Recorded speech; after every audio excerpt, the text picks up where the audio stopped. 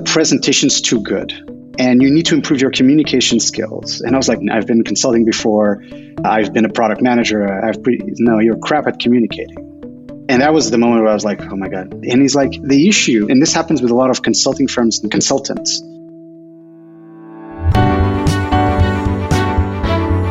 You are listening to The Sure Shot Entrepreneur,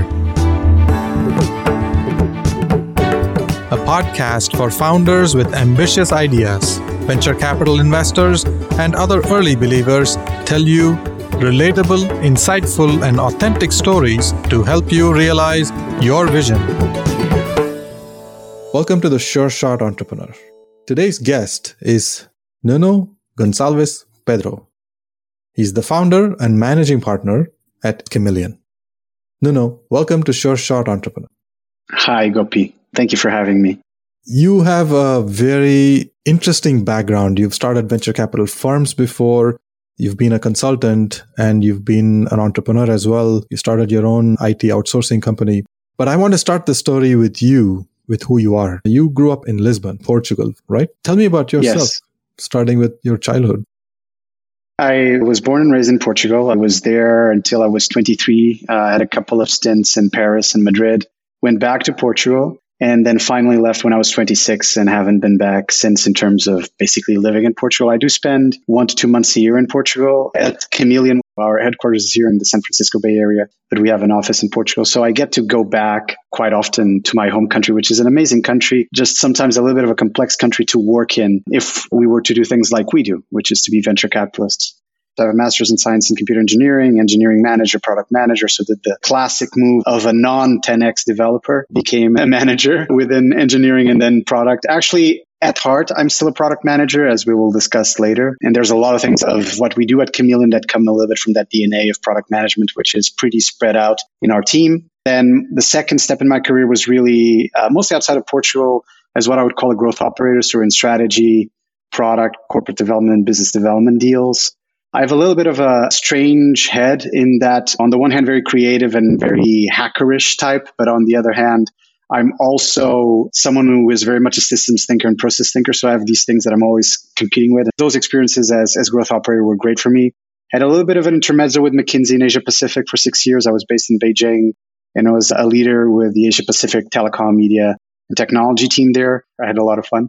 First year was tough, just getting used to the culture of the firm. And then finally did the most masochistic thing imaginable, which is to start my own venture capital firm. Being an entrepreneur is difficult and it's painful. Being an entrepreneur in venture capital, I think, is extra difficult and extra painful, almost masochistic. I founded and was the managing partner, still am formally, of Strive Capital. We did 2 funds out of that, invested in companies like DraftKings, Robinhood, App Annie, Gusto, Rubrik, and a few others.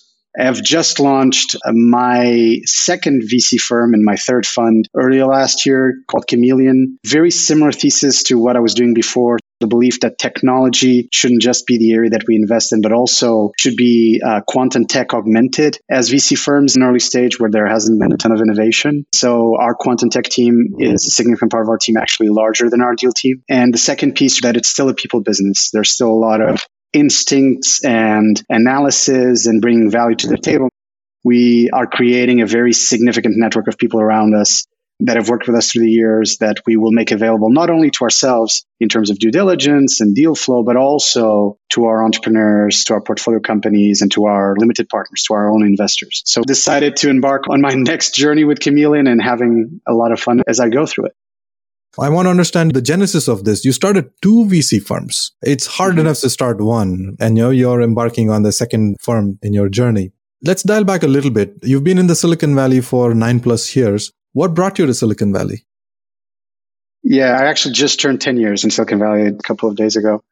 What brought me here was something very natural. Just before I moved to Asia with McKinsey, I started working with startups in Europe, actually in particular one Israeli startup in Europe, took an advisory board position there. Then over time, I helped that company exit a little bit by accident. As you know, some of these exits are a little bit lucky, and I got lucky. I helped them exit to a NASDAQ quoted company. And I was sort of addicted to it. There was a pace to it that was phenomenal. And at McKinsey, I worked with a lot of truly great companies, but where speed is very difficult, acceleration is tremendously difficult. I started coming to Silicon Valley in 2007, basically 2 months a year, spending time here in Silicon Valley. Out of that, took a few advisory board positions with startups, and I was sort of hooked. I was like, I need to do something with startups. I need to help them somehow. Strive Capital was created around 2011, and we did our first investment actually before that in 2010. Me and another partner, we wanted to do something different. We wanted to take it to the next level. And I really wanted to work with startups. That led ultimately to me leaving McKinsey, moving to the Bay Area in 2012. And the rest is sort of history, as they say. Okay. So how is Chameleon different from other VC firms? What's your vision?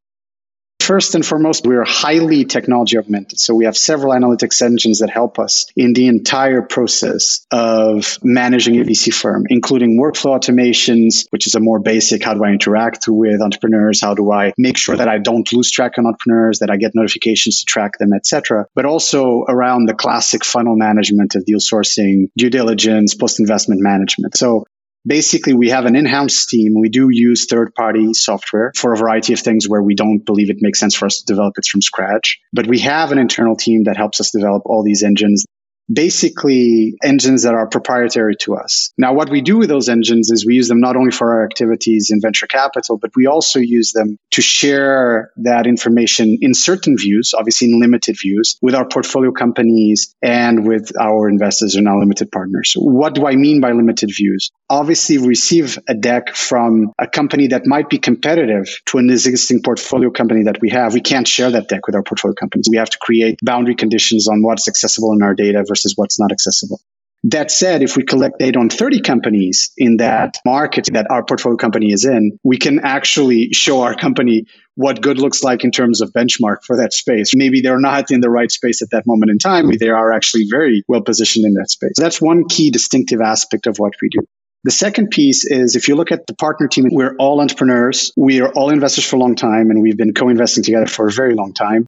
Third and most important piece is we are all operators. We've scaled up companies. And that's sometimes the missing piece in venture capital. Either you have high-level operators that go to venture capital but were not entrepreneurs, or you have entrepreneurs that never really got to scale from, let's say, 100 to 1,000 or 100 to 10,000, but they actually took their company to 50 people or 100 and then exited. And so that's relatively unique with a very international angle to this. We're all people that have worked across the world. I've worked in 35 countries at last count. My co-managing partners worked in several countries in Europe, US, and obviously she's originally from Asia. And then my third partner, Alex, is based in Europe, but he's also worked in a variety of countries. A very multicultural aspect. We're all very different. First thing that we actually wrote together was our value system, which is on our website. This is what we stand for. This is what our team stands for.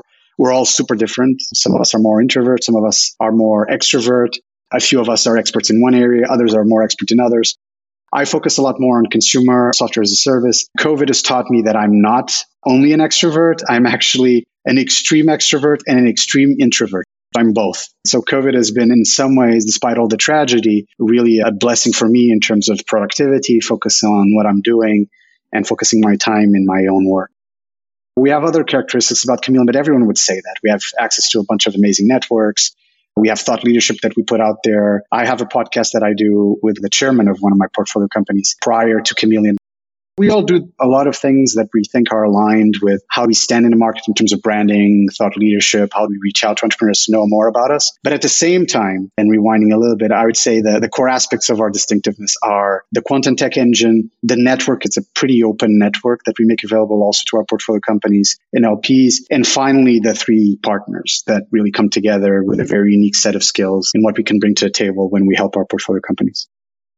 The quantum tech engine and your network and the people. It's a great combination. I see values on your website and I see the value of having fun. I've never seen that. That rarely gets spoken about. To be serious about work, but don't take yourself too seriously.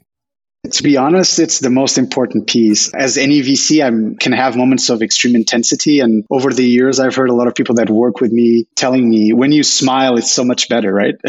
Even if you're saying something tough, when you smile or make a joke, it's all. So I'm still working on it, but it's a little bit like that. We should be having fun together. It's not just having fun within Chameleon. It's having fun also with our portfolio companies and with our LPs. Life is tough as it is. Yes. We're all very driven and very intense. So we should be having fun. Absolutely. Now let's talk about startups. You gave a little bit of hint on what kind of startups you like to invest in. Can we take an example of a company that you recently invested? What got you excited about the company? We've now invested in two companies. We're about to announce our third investment. Maybe I'll start with Let's Enhance. They do a product called Clade. So they basically do image batch processing, adding in optimization at large scale. For example, for marketplaces, companies like DoorDash and a few others are or could be potential clients. They use deep learning. The problem that they're solving is a problem that doesn't initially sound like a really big problem, but once you deep dive into it, you figure out the market. The first thing that's excited about this company to us was the market. What happens today is a lot of these marketplaces have these photos taken by people that are likely amateurs, like owners of restaurants, owners of Airbnb, etc. The photos they take normally have two characteristics. They're not very good.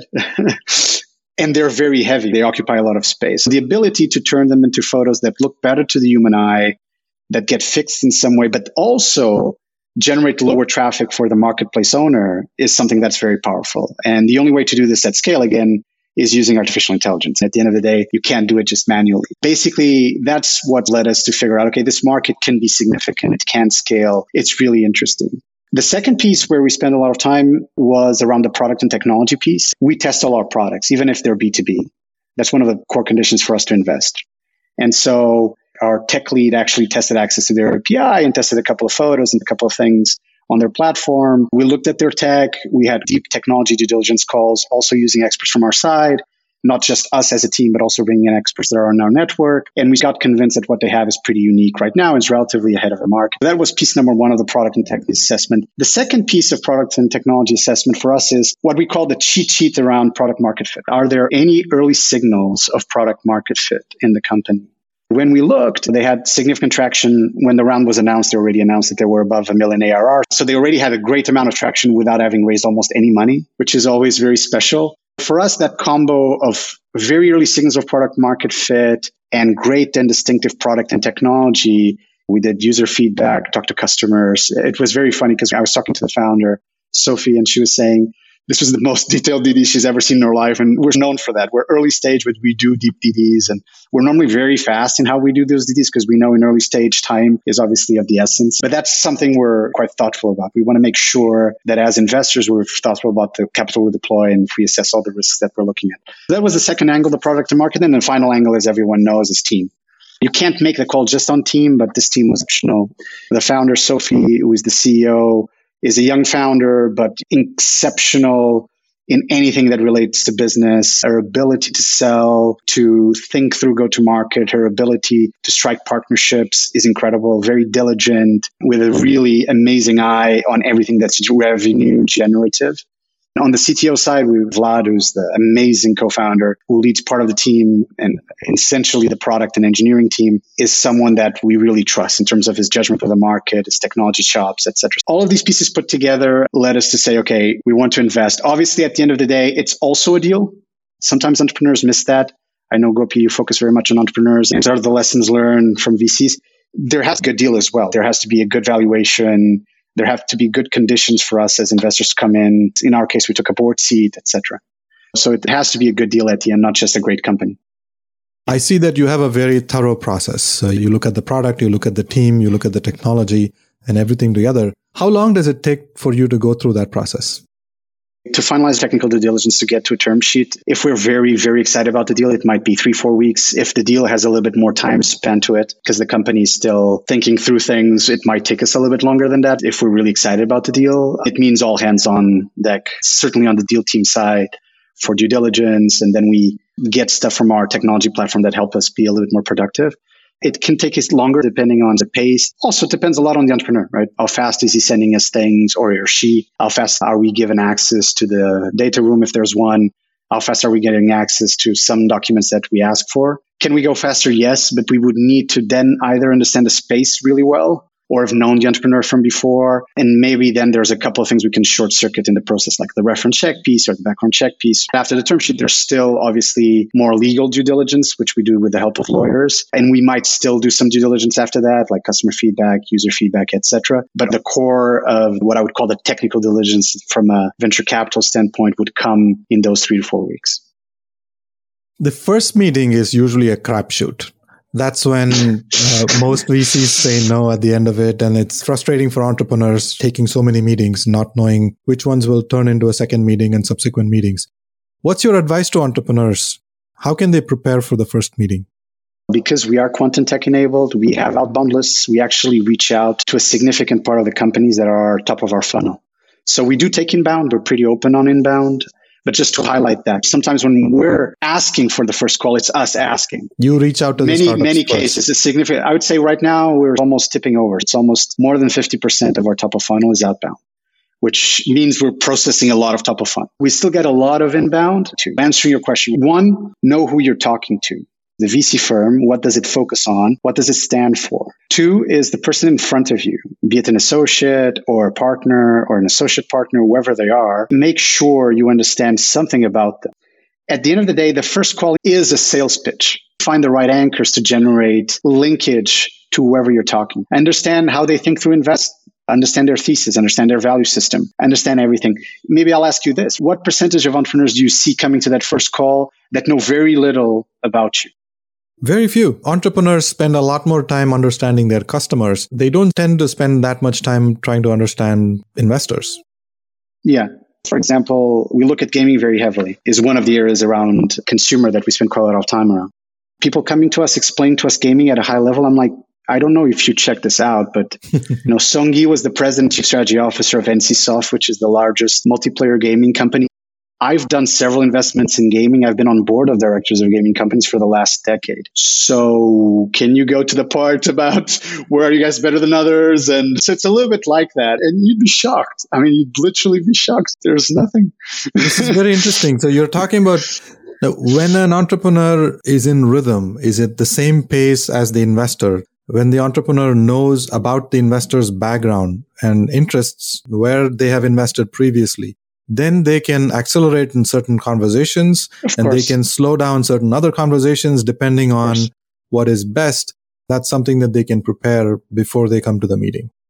Yeah, I think all of us at sales training at some point in time or our life, and there's this concept of releasing your agenda. You come into a meeting as a salesperson and you have an agenda and you will always have to release your agenda. You have to figure out at what time and in what circumstances. And I feel a lot of entrepreneurs like, I'm going to get there in that slide. I'm like, we just asked the question, can you just go to that slide? So it's not that we're trying to be arrogant or difficult. We're trying to make the most use of the most limited resource that's at the table at that time, which is time. If we have a 45-minute call or a 30-minute or a 1-hour meeting, it's limited. If we're saying you can go faster because I've totally bought into your problem statement and I understand, we'll need to do a little bit more analysis on market sizing, but a lot of it we'll need to do ourselves. Can we just jump those 10 slides and go into the 10 slides that matter? Business model, go-to-market, product. Some entrepreneurs get the cue, they go through it naturally. We don't even need to say anything. Those are the best. Others will get the cue and move on, and that's great. And others will just stick to it and be very defensive. And I'm like, I understand that at some point our discussion will evolve to be a partnership discussion. Well, you need to know a lot more about us as well and why you should take our money and not someone else's money. But right now, we're still at that part of the process where you need to sell me on your business. You're still in sales mode now. Down the line, we're going to have more of a partnership discussion. But right now, we're in sales mode.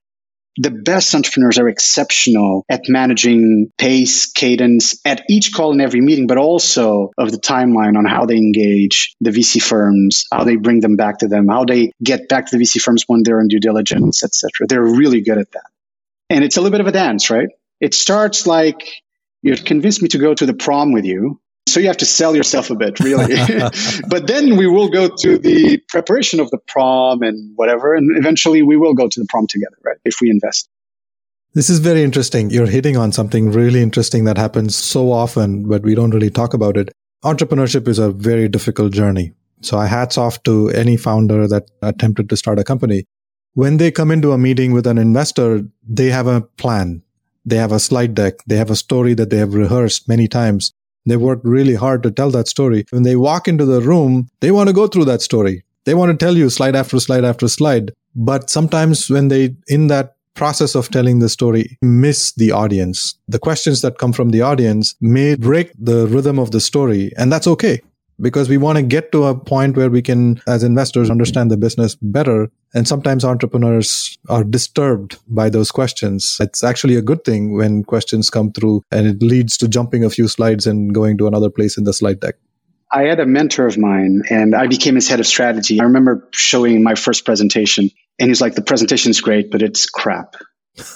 And I'm like, sorry, what do you mean it's great, but it's crap? Like the presentation is wonderful, but it's almost like the presentation's too good. And you need to improve your communication skills. And I was like, I've been consulting before. I've been a product manager. No, you're crap at communicating. And he's like, the issue, and this happens with a lot of consulting firms and consultants, is when you talk about something, you're talking about something. You're showing the slide. You're talking about something. You're not talking to someone. And the whole objective of whatever meeting is happening is that you're talking to someone. It's a dialogue.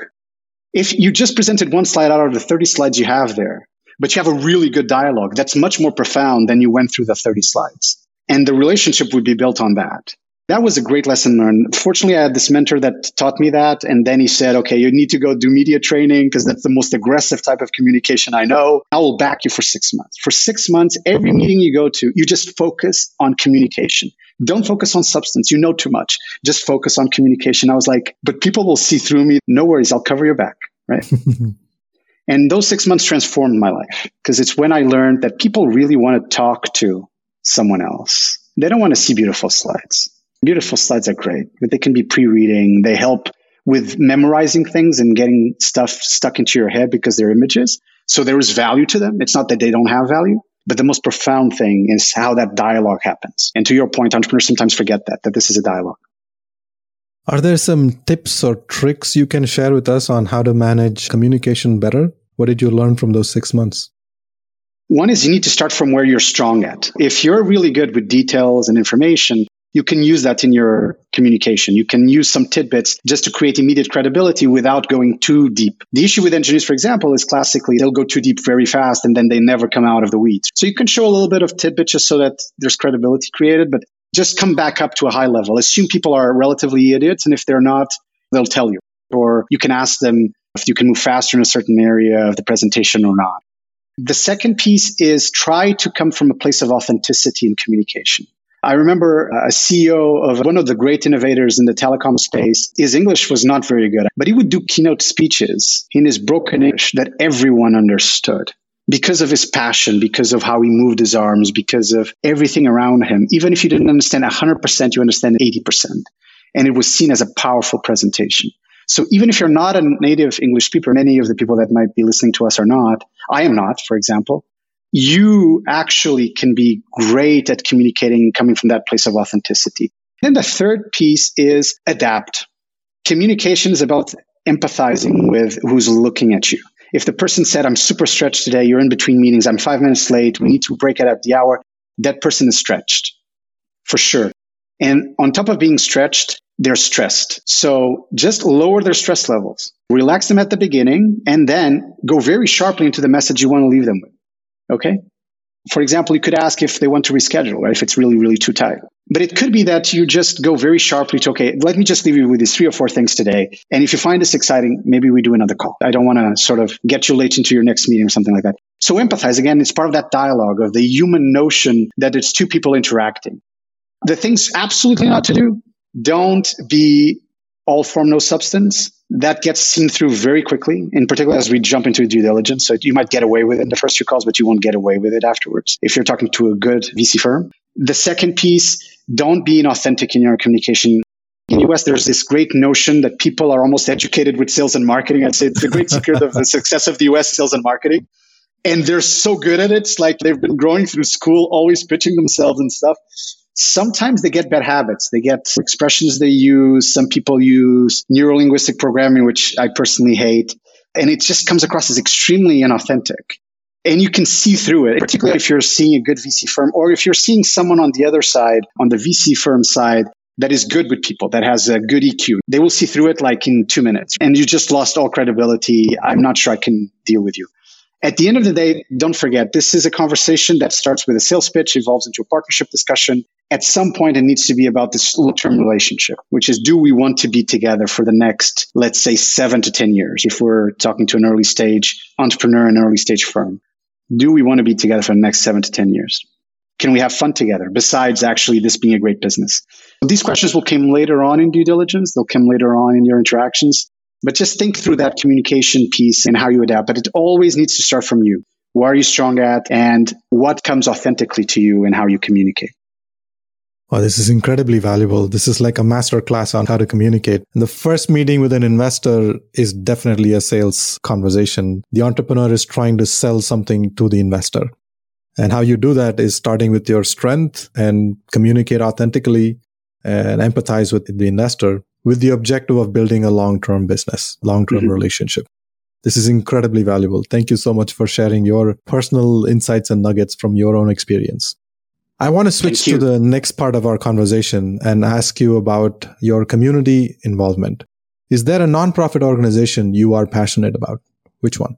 I've been passionate about a number of organizations through the years. I helped found an organization called West to West, which was connecting the Portuguese and Luso descendant ecosystem in California and in Portugal. I dropped out of that board a couple of years ago, but was part of that organization for 5 years. The second piece has been to work around education. I was on the board of two entities, one focused on California, the other one more focused on the Bay Area. One called Partnership for Children and Youth, which is an intermediary organization focused on helping K through 12 get after school or summer school support. I was on that board for over 4 years, and so that's another strong area of passion for me. Thank you so much for spending time with me and sharing valuable lessons from your experience and your interest in community development. I look forward to sharing your nuggets of wisdom with the world. Thank you so much for having me. Thank you for listening to The Sure Shot Entrepreneur. I hope you enjoyed listening to real-life stories about early believers supporting ambitious entrepreneurs. Please subscribe to the podcast and post a review. Your comments will help other entrepreneurs find this podcast. I look forward to catching you at the next episode.